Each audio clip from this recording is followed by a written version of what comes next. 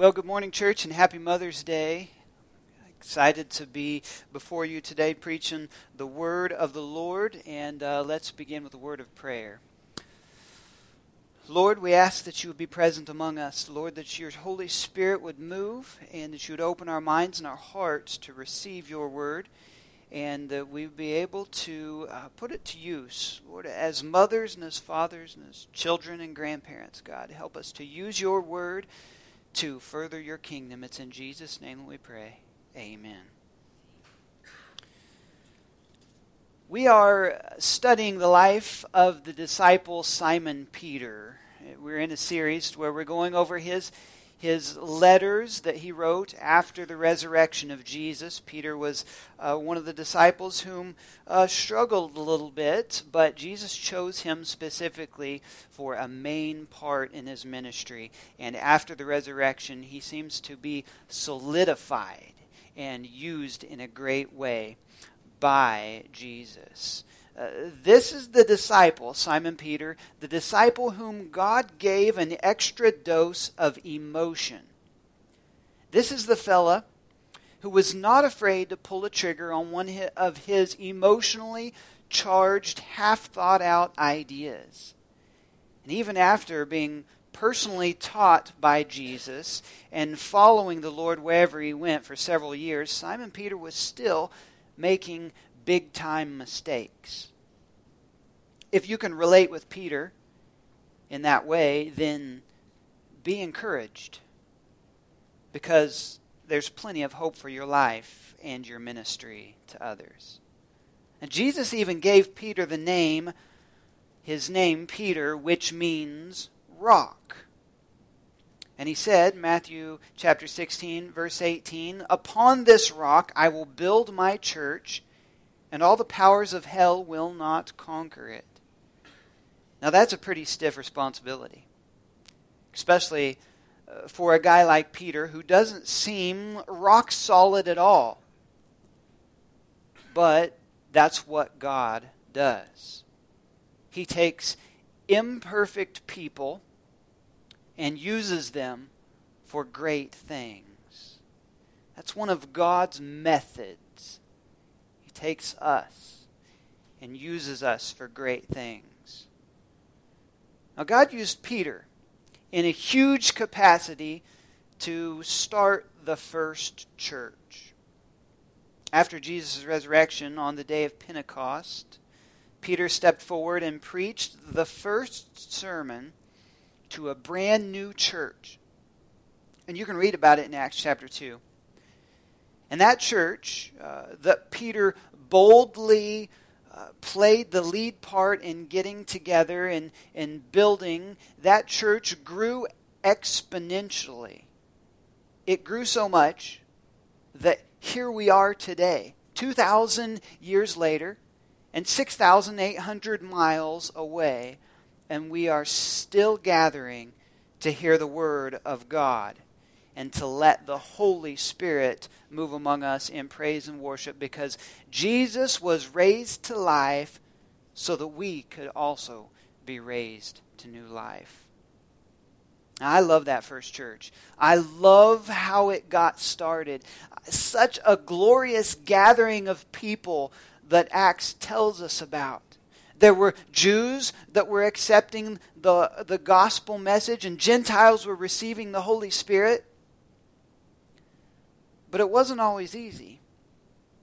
As a matter of fact, it was rough. A lot of tough things happened as the church got started.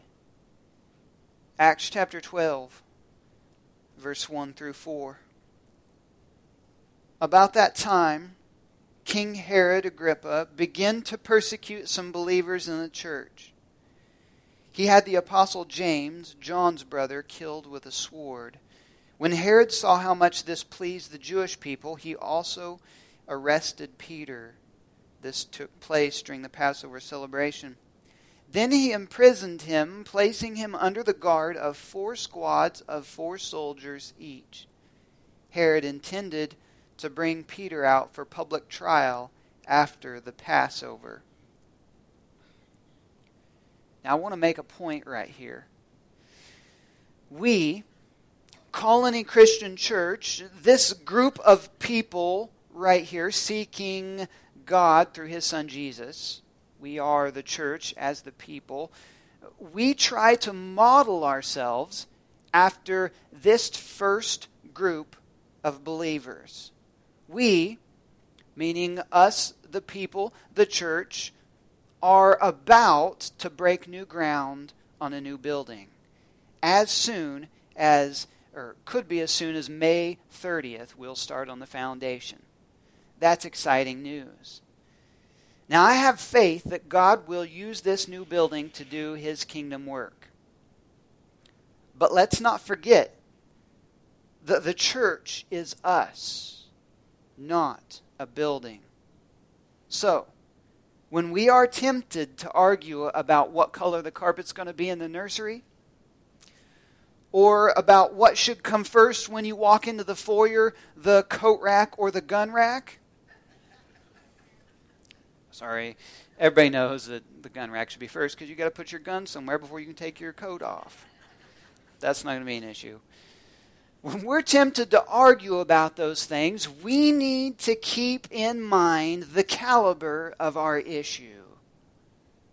In the first church, people were getting killed because they were part of the church. And yet, the church grew and went on to be strong. And they focused even more on doing God's work because for the believer, we have no need to fear death. Let's keep that in mind as we build our new building. The first church, they lost their brother James. And now Peter is in jail. And he's just as guilty of spreading the good news as James was. It doesn't look good for Peter, especially the trial part. Herod intended to bring Peter out for public trial. And they really were pleased with what happened to James, and so it doesn't look good for Peter. They would surely condemn him to death.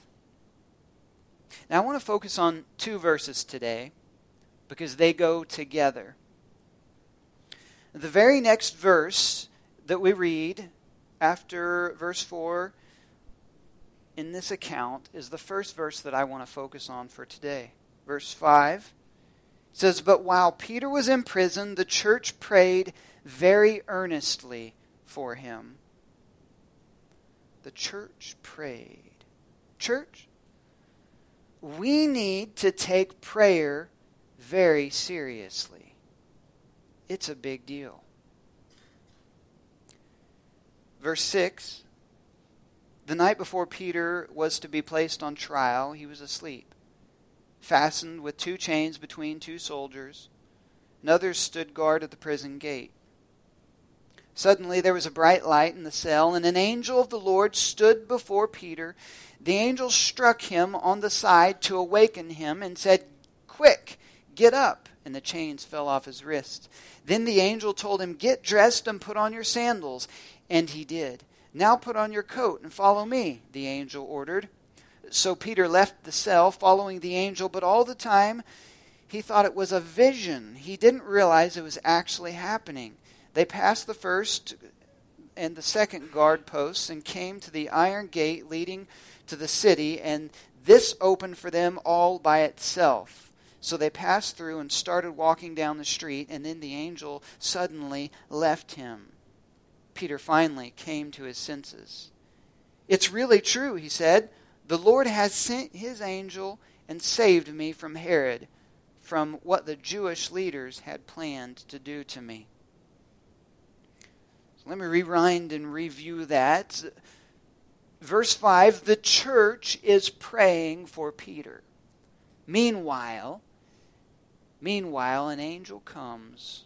Peter is probably praying himself. He's probably realizing that he's going to meet his Maker pretty soon. But then the angel comes, and the angel breaks him out. Peter was saved from death. Now, where do you think Peter went after this?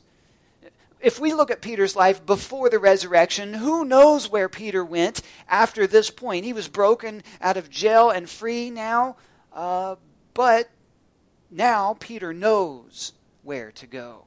Peter has seen the resurrected Lord, and he knows where to go. Acts chapter 12, verse 12 says, when he realized this, he went to the home of Mary, the mother of John Mark, where many were gathered for prayer. Peter went to the church. And they were evidently still praying. They were probably still praying for him specifically. And then he showed up. Verse 13, he knocked at the door in the gate, and the servant girl came named Rhoda.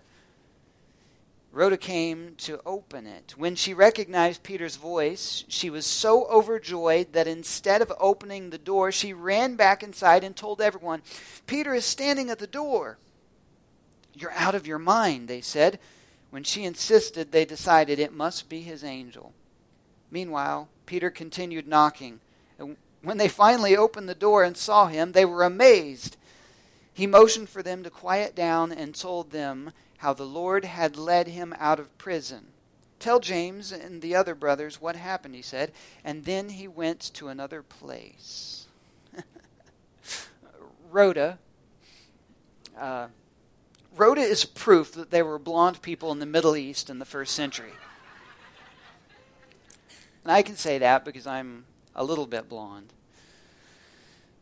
She's so excited she didn't even let him in.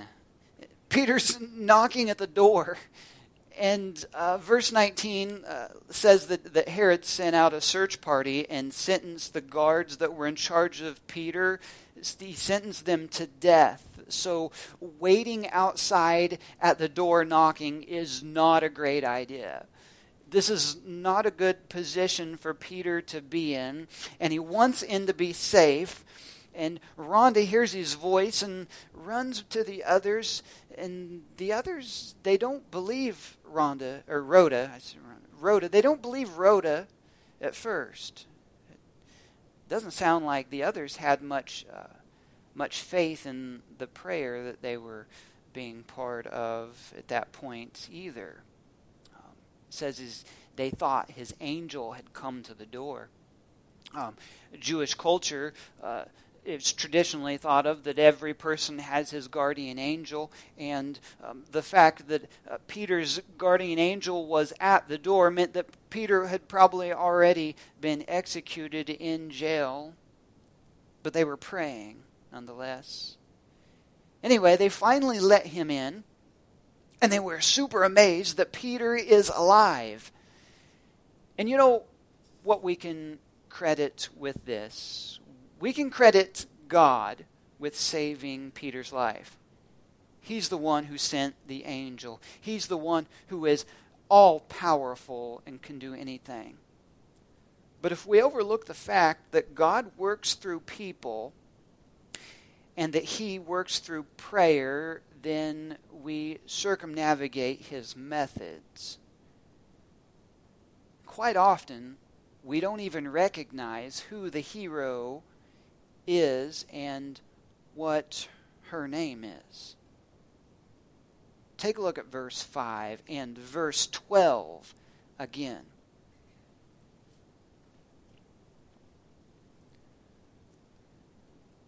But while Peter was in prison, the church prayed very earnestly for him. When he realized this, he went to the home of Mary, the mother of John Mark, where many were gathered for prayer. Who is the hero in this situation? Well, like Howard mentioned, most of the ladies in the Bible are named Mary. It's Mary. The hero is Mary, and her name is Mom. Now, I know it sounds like I got that mixed up, But if you were to ask me what person protected me the most when I was most vulnerable in my life, I would say it was my mom. She's a hero. And I don't call her Carrie. I call her Mom. She turned me from a little baby into a full-grown man. She doctored me when I was sick and corrected me when I was wrong. She taught me how to talk and laugh and how to have fun. She saved me from serious injury or death probably more times than I know. When I was about 5, she caught me when I jumped off the roof of the house. Now, to my credit, I thought I was just obeying my dad because he told me, don't jump, and I didn't hear the don't. So I jumped. My mother was there to catch me. She comforted me when I was sad, and she gave me my first Bible, and I know that she prayed for me.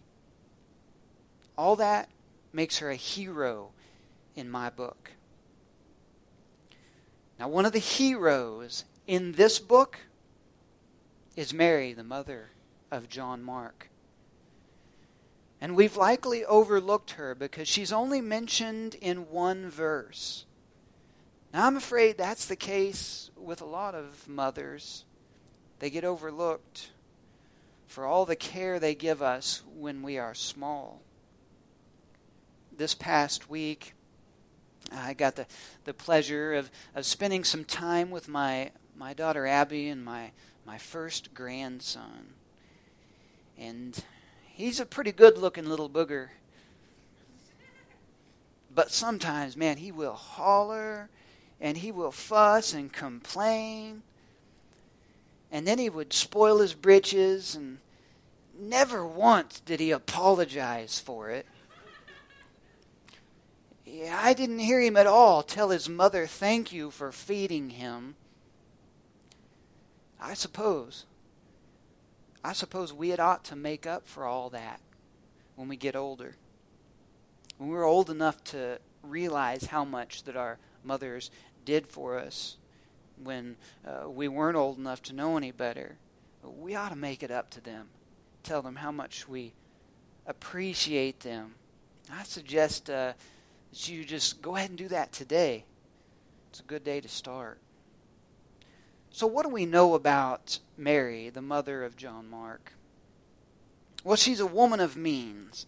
She was probably a widow because the Scripture says she is the one who it attributes her name with the house. So probably she is the owner of the house. So she probably wasn't married at this point. Her husband probably had passed away. And she had managed her resources well because she still had the house. She probably had a rather large home because the church was able to gather there. A bunch of people. She used her resources also to serve the Lord. The church was gathered in her home.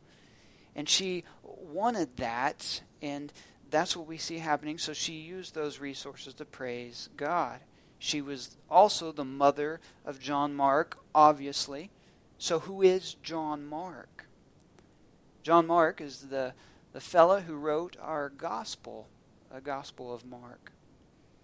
John Mark also went on mission with Barnabas, which was his cousin, and the Apostle Paul.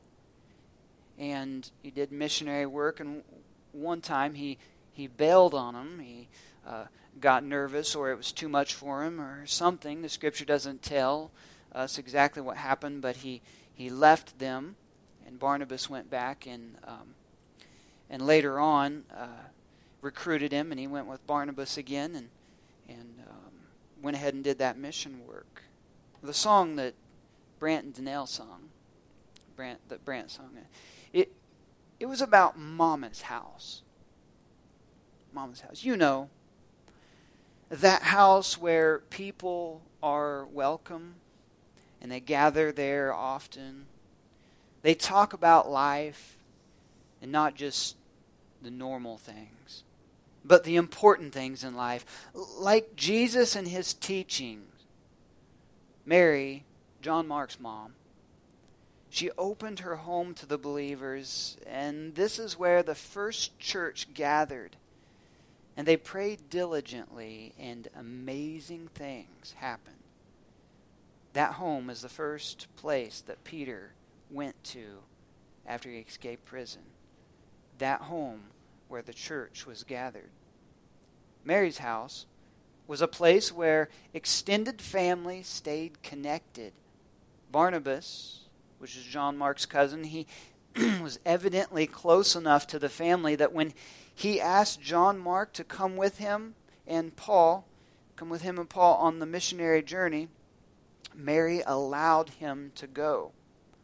Mama's house is also likely where John Mark returned when the going got too rough for him and he left Paul and Barnabas. Hopefully, your mama's house is a place you feel like you can return to in the midst of failure. We can assume that during that time when John Mark returned, Mary continued to pour out grace and love into her son. In her home, John Mark was surrounded by believers, covered in prayer, and offered forgiveness without condemnation. Perhaps it was that kind of family value that influenced Barnabas when he was growing up and hanging around her house. And maybe that's what caused him to give John Mark a second chance at missionary work. He had a solid foundation when he left his home the first time, but there's something about failure that can either make you or break you. And in his mother's house, his faith was nurtured, and he grew into maturity in the Lord. So much, in fact, that Paul eventually calls him a fellow worker. And he requests that Timothy bring John Mark to him. His story begins in the same house where the church was gathered and praying for Peter when he was in jail. This same house that Peter goes to when the Lord gets him out of jail. And if we could have gone into her home, she would have probably had a plaque with Joshua chapter 24, verse 15 hanging on her wall. But as for me and my house, we will serve the Lord. Just from the one verse that we have on Mary, the mother of John Mark, we can tell that she loved the Lord and served him. Deuteronomy chapter 11 verse 1 says, "You must love the Lord your God and always obey his requirements, decrees, regulations, and commands." This is something that Mary must have known and put into action. She also must have known chapter 11 of Deuteronomy, verses 18 through 20. "So commit yourselves wholeheartedly to these words of mine, tie them to your hands, wear them on your forehead as reminders, teach them to your children, talk about them when you are at home and when you are on the road and when you are going to bed and when you are getting up, and write them on the doorpost of your house and on your gates." Mary, the mother of John Mark, loved the Lord and served him. She took it seriously. She must have prayed often. Colossians chapter 4 verse 2 says, "Devote yourselves to prayer with an alert mind and a thankful heart." Now that kind of sounds like Peter when he would later write, "Prepare your minds for action." Peter would continue to write more about this. In 1 Peter chapter 4, verse 7, he would say, "The end of the world is coming. Therefore be earnest and disciplined in your prayers." We should take our prayer seriously. It would appear that Mary absolutely took it seriously. Not only was she involved in prayer, but she invited the whole church into her house to pray. She opened her arms and her home to friends. to family, and to neighbors and strangers. 1 Peter chapter 4, verses 8 through 9, the very next verses, we read, "It is most important of all, continue to show deep love for each other, for love covers a multitude of sins. Cheerfully share your home with those who need a meal or a place to stay." Mary opened her home to friends, family, neighbors, and strangers. She also trusted the Lord with her children's lives when they were called to spread the gospel. Now that can be difficult. That can sometimes make us nervous. When my children are tempted to spread the gospel to strangers, I want to regulate them, to make sure they're doing it in a safe fashion. And I think as parents we must do that. We also need to trust the Lord with our children as they grow up. Trust the Lord with their lives when they are called to spread the gospel. Proverbs chapter 3, verses 5 through 6 says, "Trust in the Lord with all of your heart. Do not depend on your own understanding. Seek His will in all you do, and He will show you which path to take." Offered love and forgiveness. This is what Mary would have done. Mary also built others up. Jude chapter 1, verse 20 says, "But you, dear friends, must build each other up in your most holy faith. Pray in the power of the Holy Spirit." How often do we fail to build each other up? But that goes a long ways. A positive word, an encouraging word, does amazing things as far as putting someone in the mood to do the Lord's work. Build each other up. Let me review those 5 points. Love the Lord and serve Him. Pray often. Open your home to friends, family, neighbors, and strangers. Trust the Lord with your children and with their lives. And build others up. What a blessing John Mark's mother was. I'm going to show you one more verse. And this is how I hope John Mark's mother was treated. And it's how we should treat our mothers. Proverbs chapter 31, verses 28 and 29. "Her children stand and bless her. Her husband praises her. There are many virtuous and capable women in the world, but you surpass them all." This is what we should say to our mothers. You surpass them all. This sermon started out with Simon Peter as the main character. And we talked a lot about John Mark being the son of Mary. But as you can see, there's a hero mother behind the scene. And if we asked her, Mary, the mother of John Mark, if we asked her who the main character is, she would say, it's the Lord. And that's why she raised her son to follow Him. That's why she had the church meeting in her house to pray for Peter so that he could go on telling others about the Lord. And that's the whole point of us all meeting together right here, right now in this place, so that we can be encouraged, so that we can praise the Lord for everything that He has done in our lives, including giving us mothers. Christ died on a cross so that we didn't have to. And God raised Him from the dead so that we could also be raised from the dead to eternal life. And that place will be called home. Our ultimate home is in heaven. As we bow our heads right now, let's focus on what God has done in our lives. Lord Jesus, we thank you so much for everything that you've given us, for the blessing of mothers. Lord, we thank you for their love and care, their compassion and kindness. We thank you for their prayer, and Lord, we praise you for who you've made us to be.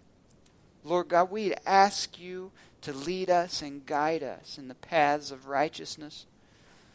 Lord, we are so grateful for the second chances that our mothers give us, for the second chances that you give us. Lord, we put you in the highest place of honor. Lord, because of that, because you have created us all, we may also honor our mothers today. Lord, we ask for forgiveness and guidance. It's in Jesus' name we pray. Amen.